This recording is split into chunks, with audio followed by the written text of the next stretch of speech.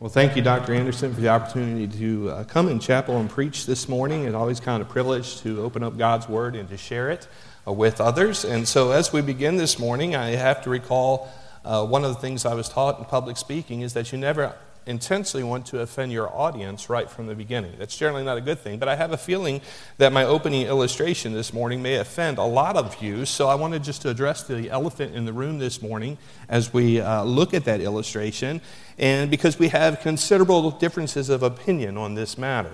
But I'm going to open up with an illustration about one of the greatest sports known to mankind, and that is the sport of basketball, right? And so not everybody would agree with that assertion that basketball is one of the greatest sports known to mankind. I'm sure Coach Fuller, where's Coach Fuller? Coach, yeah, he's back. Would you agree with that assertion? Yes, okay. So, see, we had there. And now, I was hoping Coach Pill would be here today, but he's not. He probably heard about my opening illustration, got so offended that he didn't show up for chapel to start with. But anyway, if you ask Coach Pill about that, he would look at you and say, is it even a sport? I mean, you're in a climate-controlled environment. You only have 5 people on the floor at any one time. If they get tired, they can call a timeout. What's that? If they don't know what they're doing, the coach can call a timeout and explain it to them. And they must have that happen several times in a game because they have several timeouts each half. Is it even a sport? And so, when you consider that, when you consider basketball versus soccer, we enter into this area of logic, which is called the law of non-contradiction. Now, what the law of non-contradiction says is that opposing views or realities cannot both be true in the same context at the same time. So how we can look at that with sports is that Coach Fuller could be right, that basketball is one of the greatest sports ever invented, or that would mean that Coach Pill is wrong.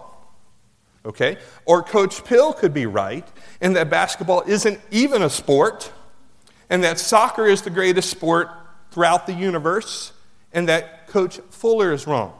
So one of them can be right, and the other one can be wrong, and vice versa. There is another option. They could both be wrong, right, Coach? Right? They could both be wrong because there are other sports. Coach Spencer, right? They could both be wrong, but they can't both be right. That's the law of non-contradiction. So that doesn't really have anything to do with the message, but leading into the opening illustration, I'm going to assert that basketball is one of the greatest sports known to mankind. Now, in my position, I had the opportunity to observe teachers teaching.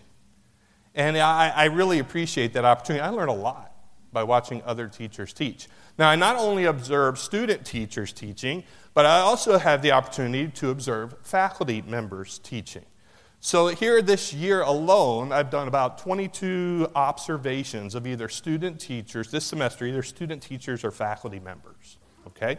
And one of the first observations I did this semester was of Coach Borkhardt, as he is an adjunct instructor for us this semester, teaching the class techniques of coaching basketball. And so I came in and sat in the back of the gym and was able to watch him teaching this course. And he was doing a masterful job as he was teaching his students some of the basic fundamentals of the game of basketball. Again, early on in the semester, so we're covering some very basic ideas and topics in that class. And the thing that they were going over in that class that day was how to do a layup. It's pretty basic, right? Okay, how to do a layup. As a matter of fact, I'm going to make sure each of you already knows how to do a layup. So if you'll stand with me just briefly, everybody just stand up for a minute, okay? So when you are doing a layup, I'm not talking about a basic layup. I'm not talking about layups like Caleb does, where he goes under the rim and does some stuff that looks acrobatic and ends up putting the ball off the glass. Nothing like that, right, Caleb? And so I'm talking about a basic, straightforward layup. When you go from the right side, it's kind of like you're a marionette puppet, right? If you're going from the right side, the ball's in your right hand. You're going up with your right hand. You're leaving off your left. You're jumping off your left foot, so your right hand and right foot are in the air. So just practice that as a right-handed layup. Right foot, right hand. Okay. Right foot, right hand. All right. Now, conversely, if you're coming from the left side, okay, you're going to be going off your right foot. Ball's in your left hand. So again, the marionette puppet. Left hand, left foot. Ready? You just kind of do that and just kind of practice. All right, so you can be seated now that you properly understand the form of how to do a layup. And you think that's funny, but Coach Burkhardt had these basketball players, some of them on our men's basketball team, running layup drills without a basketball going. It almost looked like a ballerina practice there for just a minute. But they were running through these fundamentals and learning. And quite frankly, they needed to polish, some of them needed to polish that up just a little bit, to work on some of those basic fundamentals of the game. Now, I have to admit, as I was watching Coach Burkhardt instruct these individuals in this course, my mind began to go down memory lane just a little bit. And I really lamented the fact that I did not have a coach in high school like Coach Burkhardt, who was interested in instilling in his players the importance of the fundamentals. I had some coaches who had servants' hearts. I had some coaches who loved to compete. I had coaches who loved to win, but quite frankly, they weren't very good basketball coaches. And as a result, they did not instill the fundamentals into us as players. Now, we had an athletic team, and as a result, we did very well for the most part. We never won any championships, but we were a respectable team. And my senior year, we actually started out the season going 5-0 at the beginning of that year. And in that fifth game, I had the best game of my career. Now, looking at me now, you probably would not recognize me as a basketball player. I don't even recognize myself as a basketball player, okay? But if you don't believe what I'm about to say, you could go to the microfilm and local newspapers and look it up, all right? But in that game, ironically, against Maranatha Baptist Academy, not this Maranatha Baptist Academy, but one in Elkton, Maryland, I scored 44 points and led our team to victory 65-59 in that game. Best game of my life. Got my picture in the paper, got a big write-up in the paper, and I don't say that to be braggadocious, quite the opposite, because what that did is it allowed me as a senior in high school, an 18-year-old, to become, a legend in my own mind, right? And I began to dream about the possibilities of what could be. You know, playing for Coach K at Duke, Division I. Making the NBA. After all, the marketing campaign of that day, which was long before most of you in this room were even born, was that you were to be like Michael Jordan, right? That was the theme. Be like Mike. The original Air Jordans that came out were red, white, and black, Bulls colors, just happened to be my high school colors. I mean, it was meant to be. Okay? I was going to be the next Michael Jordan. As you can see, for many reasons, that did not happen. But one of the reasons that never came to fruition is I cannot do a left-handed layup. To this day, cannot do it. If you asked me to do a left-handed layup, I would look like I was having some spastic reaction going up to the rim. It's all about the footwork, and I just can't. By not being challenged to do it correctly and pay proper attention to the fundamentals when I was younger, I've learned bad habits when it comes to doing a left-handed layup, and I just can't do it. Now, I might be able to stand there under the basket, right, and do one of these numbers, and do it. But I can't drive to the back. I can dribble with my left hand, but I cannot finish with my left hand. I have to switch to the right hand to finish. And so by not giving proper attention to the fundamentals, listen to me now, I limited the future possibilities and prospects that I could have. I limited myself and what I would be able to potentially do in the future because I did not give proper attention to the basics. Now, I never played competitive basketball after I graduated from high school. Never again. You know, that was the pinnacle of my basketball career. Was back, you meet those people that look back, well, yeah, back in high school, that's the top of their career, right? In basketball, that was me. Because when I went to college, the Lord did a work in my heart. I got right, and I spent the next 4 years focused on the true greatest sport of all time, soccer. Okay, so just to settle that argument. But When we think about that, and I think about you sitting out in the audience today, there are probably many of you who are thinking or dreaming about what future successes may hold as you leave Maranatha Baptist University and move on with your life. And I'm here to tell you this morning that you may unintentionally limit some of those possibilities that you may have if you don't take time now to focus on some of the basics, some of the fundamentals. Now, we're not called to be like Michael Jordan, obviously, but we are called to be like our Lord and Savior, Jesus Christ. And when we look in the Scriptures, we see that the Apostle John writes in 1 John 2:6, "He that saith he abideth in him ought himself also so to walk, even as he walked." The Apostle Paul tells us in the book of Corinthians, or he admonishes them, "Be ye followers of me, even as I also am of Christ."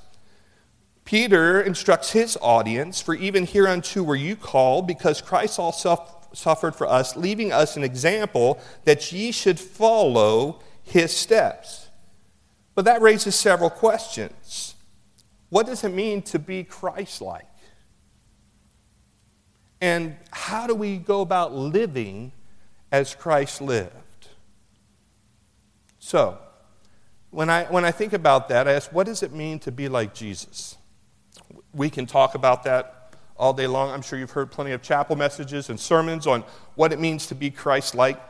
But specifically, what does it mean to be like Jesus when Jesus was your age? Now, the majority of you here in the room this morning are probably between the ages of 18 and 22.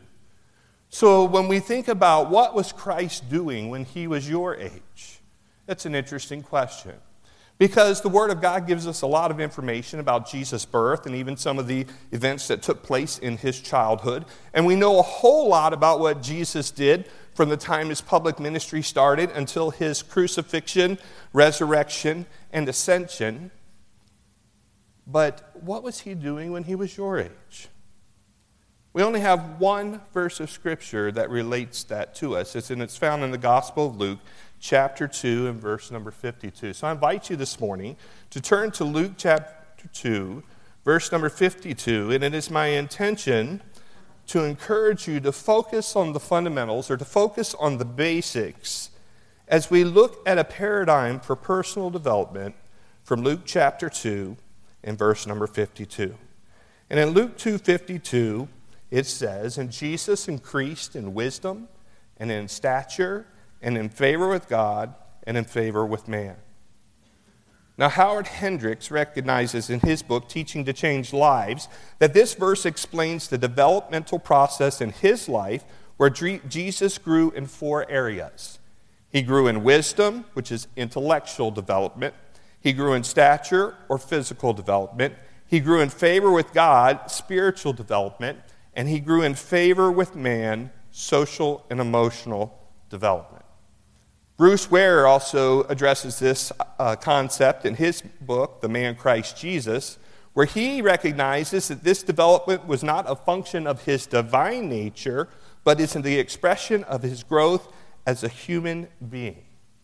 In other words, Jesus spent his time from 12 to 30 developing himself as a human being in preparation for the ministry that God was calling him to. Now, we sometimes forget that Jesus is 100% God and 100% man. He's not a 50-50 split. And when we think about that, Jesus being 100% God and 100% man, in theological terms, we call that the hypostatic union of Jesus Christ. Quite frankly, I can't explain it to you beyond that. And if I think about it too much, I feel like one of those commercials where my head just explodes. But we see all throughout Scripture that Jesus had to develop as a human being. And I find that quite interesting, just to think about. Here over Thanksgiving, I had the opportunity to hold my first grandson. He was 3 weeks old on Thanksgiving Day. And as I'm holding my grandson and looking at him, and we are approaching the time where we celebrate the birth of Jesus Christ, where Mary and Joseph would hold their infant son, their infant child, and look at him and realize that the God of the universe sent his son Jesus Christ in to be born as a human being, to limit his deity and submit himself to the mortality of humanity in order that he may grow and develop to become the perfect sacrifice for our sins.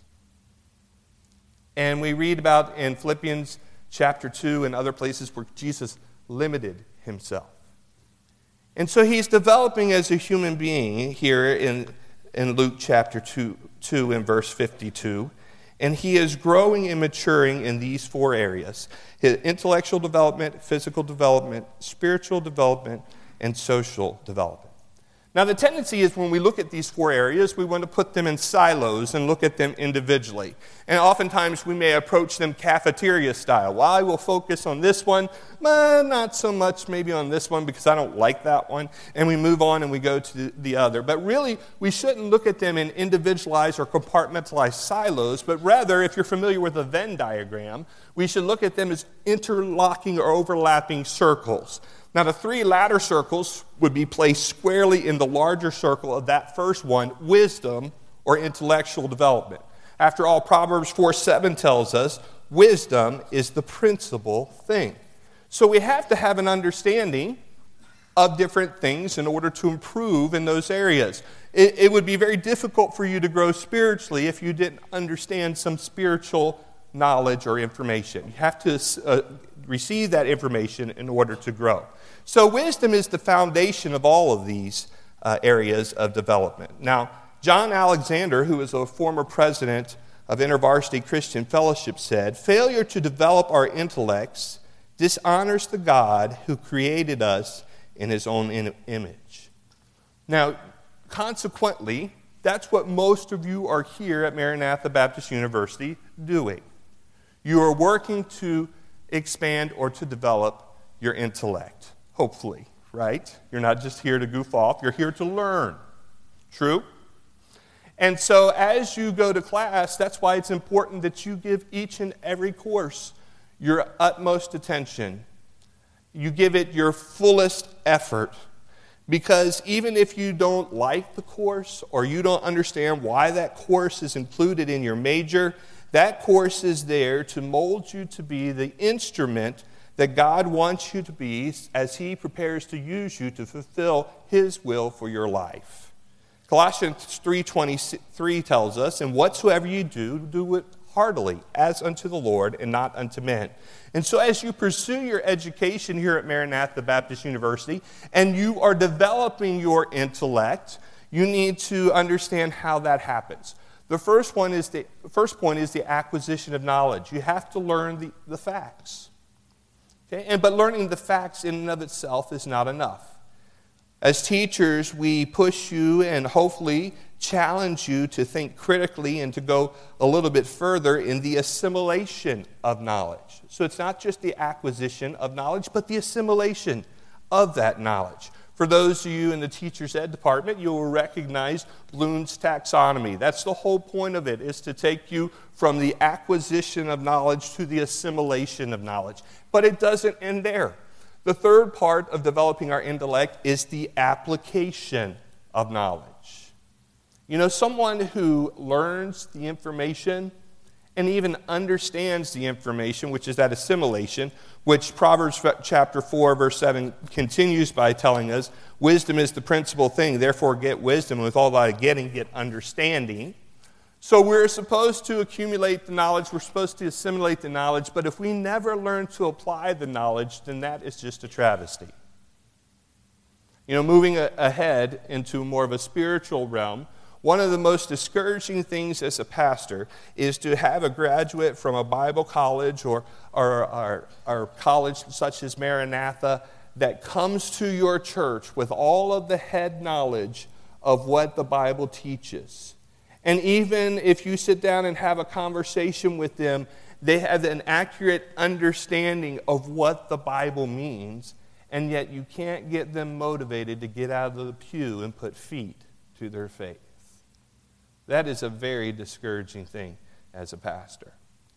And I don't want you as students to leave here just cramming your heads full of knowledge and not taking that knowledge and using it for God's honor and God's glory by effectively putting it into practice. That's why our mission statement here or at Maranatha is to develop you to be leaders in the church and around the world, and we want you to go with purpose, to serve with passion, and to lead with integrity, because we want you to take what you are learning and not just put it in your head, but allow it to go from your head to your heart to your feet as you go out and carry out the mission of the gospel.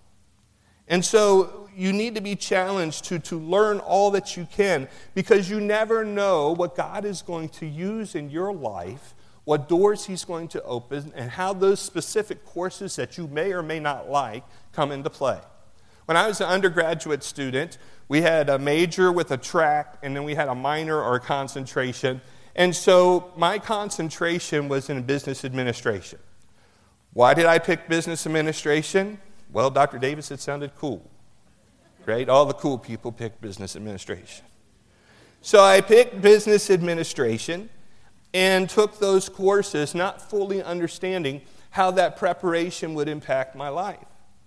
But I am here to testify to you this morning that as I left the halls of my alma mater and entered out into ministry, I found myself drawing more on that block of concentration courses than I ever imagined that I would in my life. And they become a great blessing and open many doors of ministry to me, and have allowed the Lord to use me in certain ways that I may not have been able to have been used if it weren't for my intentional preparation and effort in gathering that knowledge, accumulating that knowledge, assimilating that knowledge, and learning how to apply that knowledge.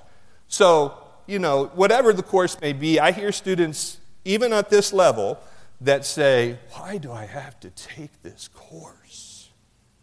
I'm going to pick on one department, one major for a specific purpose. And I hate to do it because there's only, I guess, one guy in the class right now. So those of you who are in the class may figure this out. He hasn't said this directly to me, but there have been others in his situation who have expressed to me or to the teacher, why as a youth ministries major do I need to take secondary and middle school teaching methods? And they come into the class semester after semester, and they sit there and they say, bring it on. Prove to me why I need to be here. And I will also tell you from experience that learning those pedagogical principles and how they affect your ministry is probably one of the most valuable courses that you will take in your education. When you get out, you will find that to be true. And all the disciplines probably have courses such as that. Why am I taking this? I'm here to challenge you to apply yourself in those areas and to get all of the learning and the training and the information that you can get to make yourself more available to God's plan for you in the future so he can use you as a sharpened and prepared tool for his honor and for his glory. Now, for sake of time, we're going to move pretty quickly. But the second area of development is physical development, there in Luke 2:52. Jesus developed in wisdom and in stature. Howard Hendricks noted in his book, Teaching to Change Lives, that the physical dimension is often the area evangelical Christians neglect most consistently. And I think that's a sad commentary, because you only have one body, and your ministry can be severely limited or hindered by how you steward and take care of your physical body. Now, I'm not talking about genetic dispositions that you may have, or problems or diseases that you may have, or things that may come into your life that are a result of the sin-cursed world that we lived in and are outside of your control. I'm talking about the stewardship and management of the body that God has given you. Now, this is, quite frankly, I don't think I could hide this fact. This is one of my hardest areas. Okay? I struggle with this area.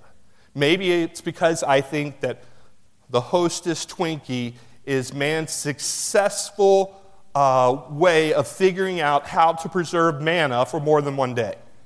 But I don't know. But that's, I struggle with this area, right? Taking care and stewarding my body the way that it should. But we only have one body. So when we look at how we should develop physically, there are three basic areas, and I'm not going to take the time to go into all of them in detail today, but we should be concerned about our physical appearance. 1 Samuel 16:7b reminds us that the Lord seeth not as man seeth, for man looketh on the outward appearance, but the Lord looketh on the heart. Now, while it is true that it's conveying that God is more concerned about what is inside of you rather than what's outside, the inverse understanding of that verse is that man is concerned with what? Your appearance, how you look. And so we do need to be concerned about how we look, our physical appearance, in order to have the opportunities and it not to be something that would be a stumbling block to the ministry that God has called us to. An unacceptable physical appearance may hinder your ministry opportunities. Therefore, physical appearance should be given attention. The second one is your physical appetites. Paul tells us in 1 Corinthians 10:31, whether therefore you eat or drink or whatsoever you do all to the glory of God. And so this is a principle when we're talking about nutrition and other things that we should be concerned with. And thirdly, physical activities. 1 Corinthians 6, we are commanded to take responsibility for our bodies, okay? And so we're not our own. We're bought with a price. So we're to glorify God in our bodies. So we should be concerned with physical development. We should be concerned with intellectual development. Thirdly, we should be concerned with spiritual development. And this is, quite frankly, a very, very important part of this whole process. And so how do we develop ourselves spiritually? I'm going to give you three quick ways. The first one is biblical immersion. You have to get into the Word of God. You have to read the Word of God. You have to memorize the Word of God. You have to study the Word of God. And I'm not talking about studying it for an Old Testament survey assignment. I'm talking about studying it for your spiritual development and growth. You have to do that. You have to immerse yourself in order to grow spiritually. I think Pastor Loggins did an excellent job last week of addressing this area, of focusing on our spiritual growth and development outside of the academic assignments that you may have here as a student. The second area that we need to focus on is biblical illumination or understanding. Now, Jesus tells us in John 16:13, referring to the Spirit, that He will guide you into all truth. As a result, we should be praying and asking the Lord to help us to understand what we are immersing ourselves in. What does this passage of Scripture mean? And there are certain study tools that we can cultivate and principles that we can cultivate, these hermeneutical principles of how to interpret God's Word correctly. But we should be praying and asking the Lord to help us to understand His Word, as He is the best teacher there is when it comes to the Scriptures. Thirdly, is biblical integration. We need to learn to apply the Scriptures to our everyday life. In 2 Timothy 2:15, Paul tells us that we are to study the Word of God. Why? So that we might rightly divide the word of truth. In 1 Peter 3:15, Peter admonishes us, but sanctify the Lord God in your hearts, and be ready always to give an answer to every man that asketh you a reason of the hope that is in you, with meekness and with fear. We need to be not only immersing ourselves in God's Word and prayerfully seeking to understand God's Word, but we need to learn how to apply God's Word to our everyday life. This is how we develop ourselves spiritually. That's why James said that we're not to be just hearers of the Word, but doers as well. Now, I found this ironic, but John Alexander, who's a former professor and chair of geography at the University of Wisconsin-Madison, made this statement. The opportunity and the challenge to the Christian in education is to study the Bible well, to probe every sphere of learning for which he has capacity and time, and then to apply the truths of Scripture to those spheres of learning and to every aspect of life. That's an amazing quote, very insightful. But we need to be developing ourselves spiritually. We need to be developing ourselves physically. We need to be developing ourselves intellectually. And finally, we need to be developing ourselves relationally. The last part of Luke 2:52 says, "And Jesus increased in wisdom and in stature, favor with God, and favor with man." How are your interpersonal relationships? Let me ask you, how is your relationship with your parents? Well, you say, my parents aren't even saved. They're not living for the Lord. They don't. There might be, my parents maybe aren't even alive. I know there are different set of circumstances, but how is your relationship with your parents? You're reaching that point in life where you may not need to necessarily obey everything your parents say to do, but the scriptures do tell us that we are to honor our parents. How is that relationship? How about your relationship with your peers? Proverbs 18:24 tells us, a man who has friends must show himself friendly. You know, it saddens my heart sometimes when I walk around campus and I'll see individual students who just seem to isolate themselves from others.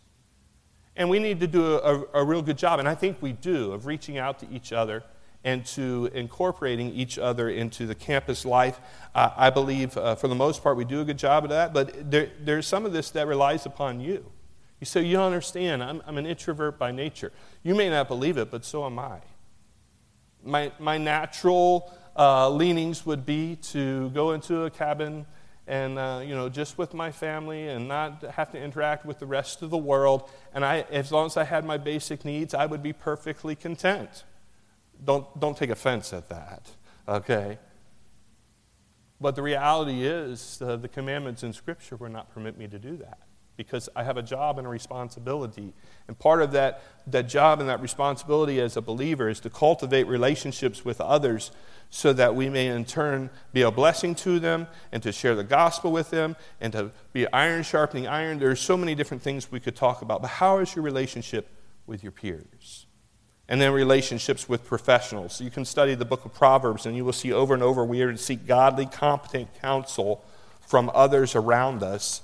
And as you are preparing to go out into your ministry and career, you should be cultivating those type of relationships with professionals in your realm, in your sphere, who can help lead, guide, and direct you in the proper way of moving forward.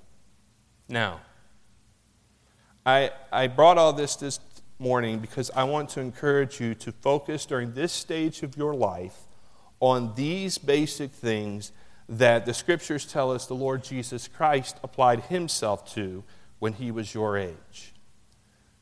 I don't know what ministry and opportunities the Lord has for you in the future, but I do know this. It is true that God can use us despite ourselves. It is true that God uses the weak things to confound this world.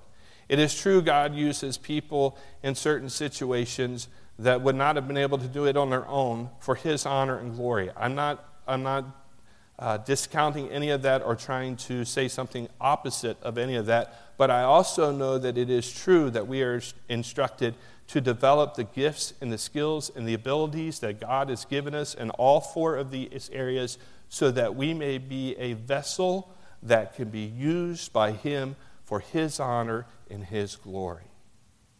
Don't neglect giving intentional attention to these basics, these fundamentals, so you don't inadvertently limit the ministry or the opportunities that God may have for you in the future. Shall we pray? Dear Heavenly Father, we thank you for this opportunity to come together today. I thank you for these students. Lord, I pray that you will work in each and every one of their hearts and lives and prepare them for the ministry that you have for them, Lord. Use them for your honor and your glory, we pray. In Jesus' name, amen.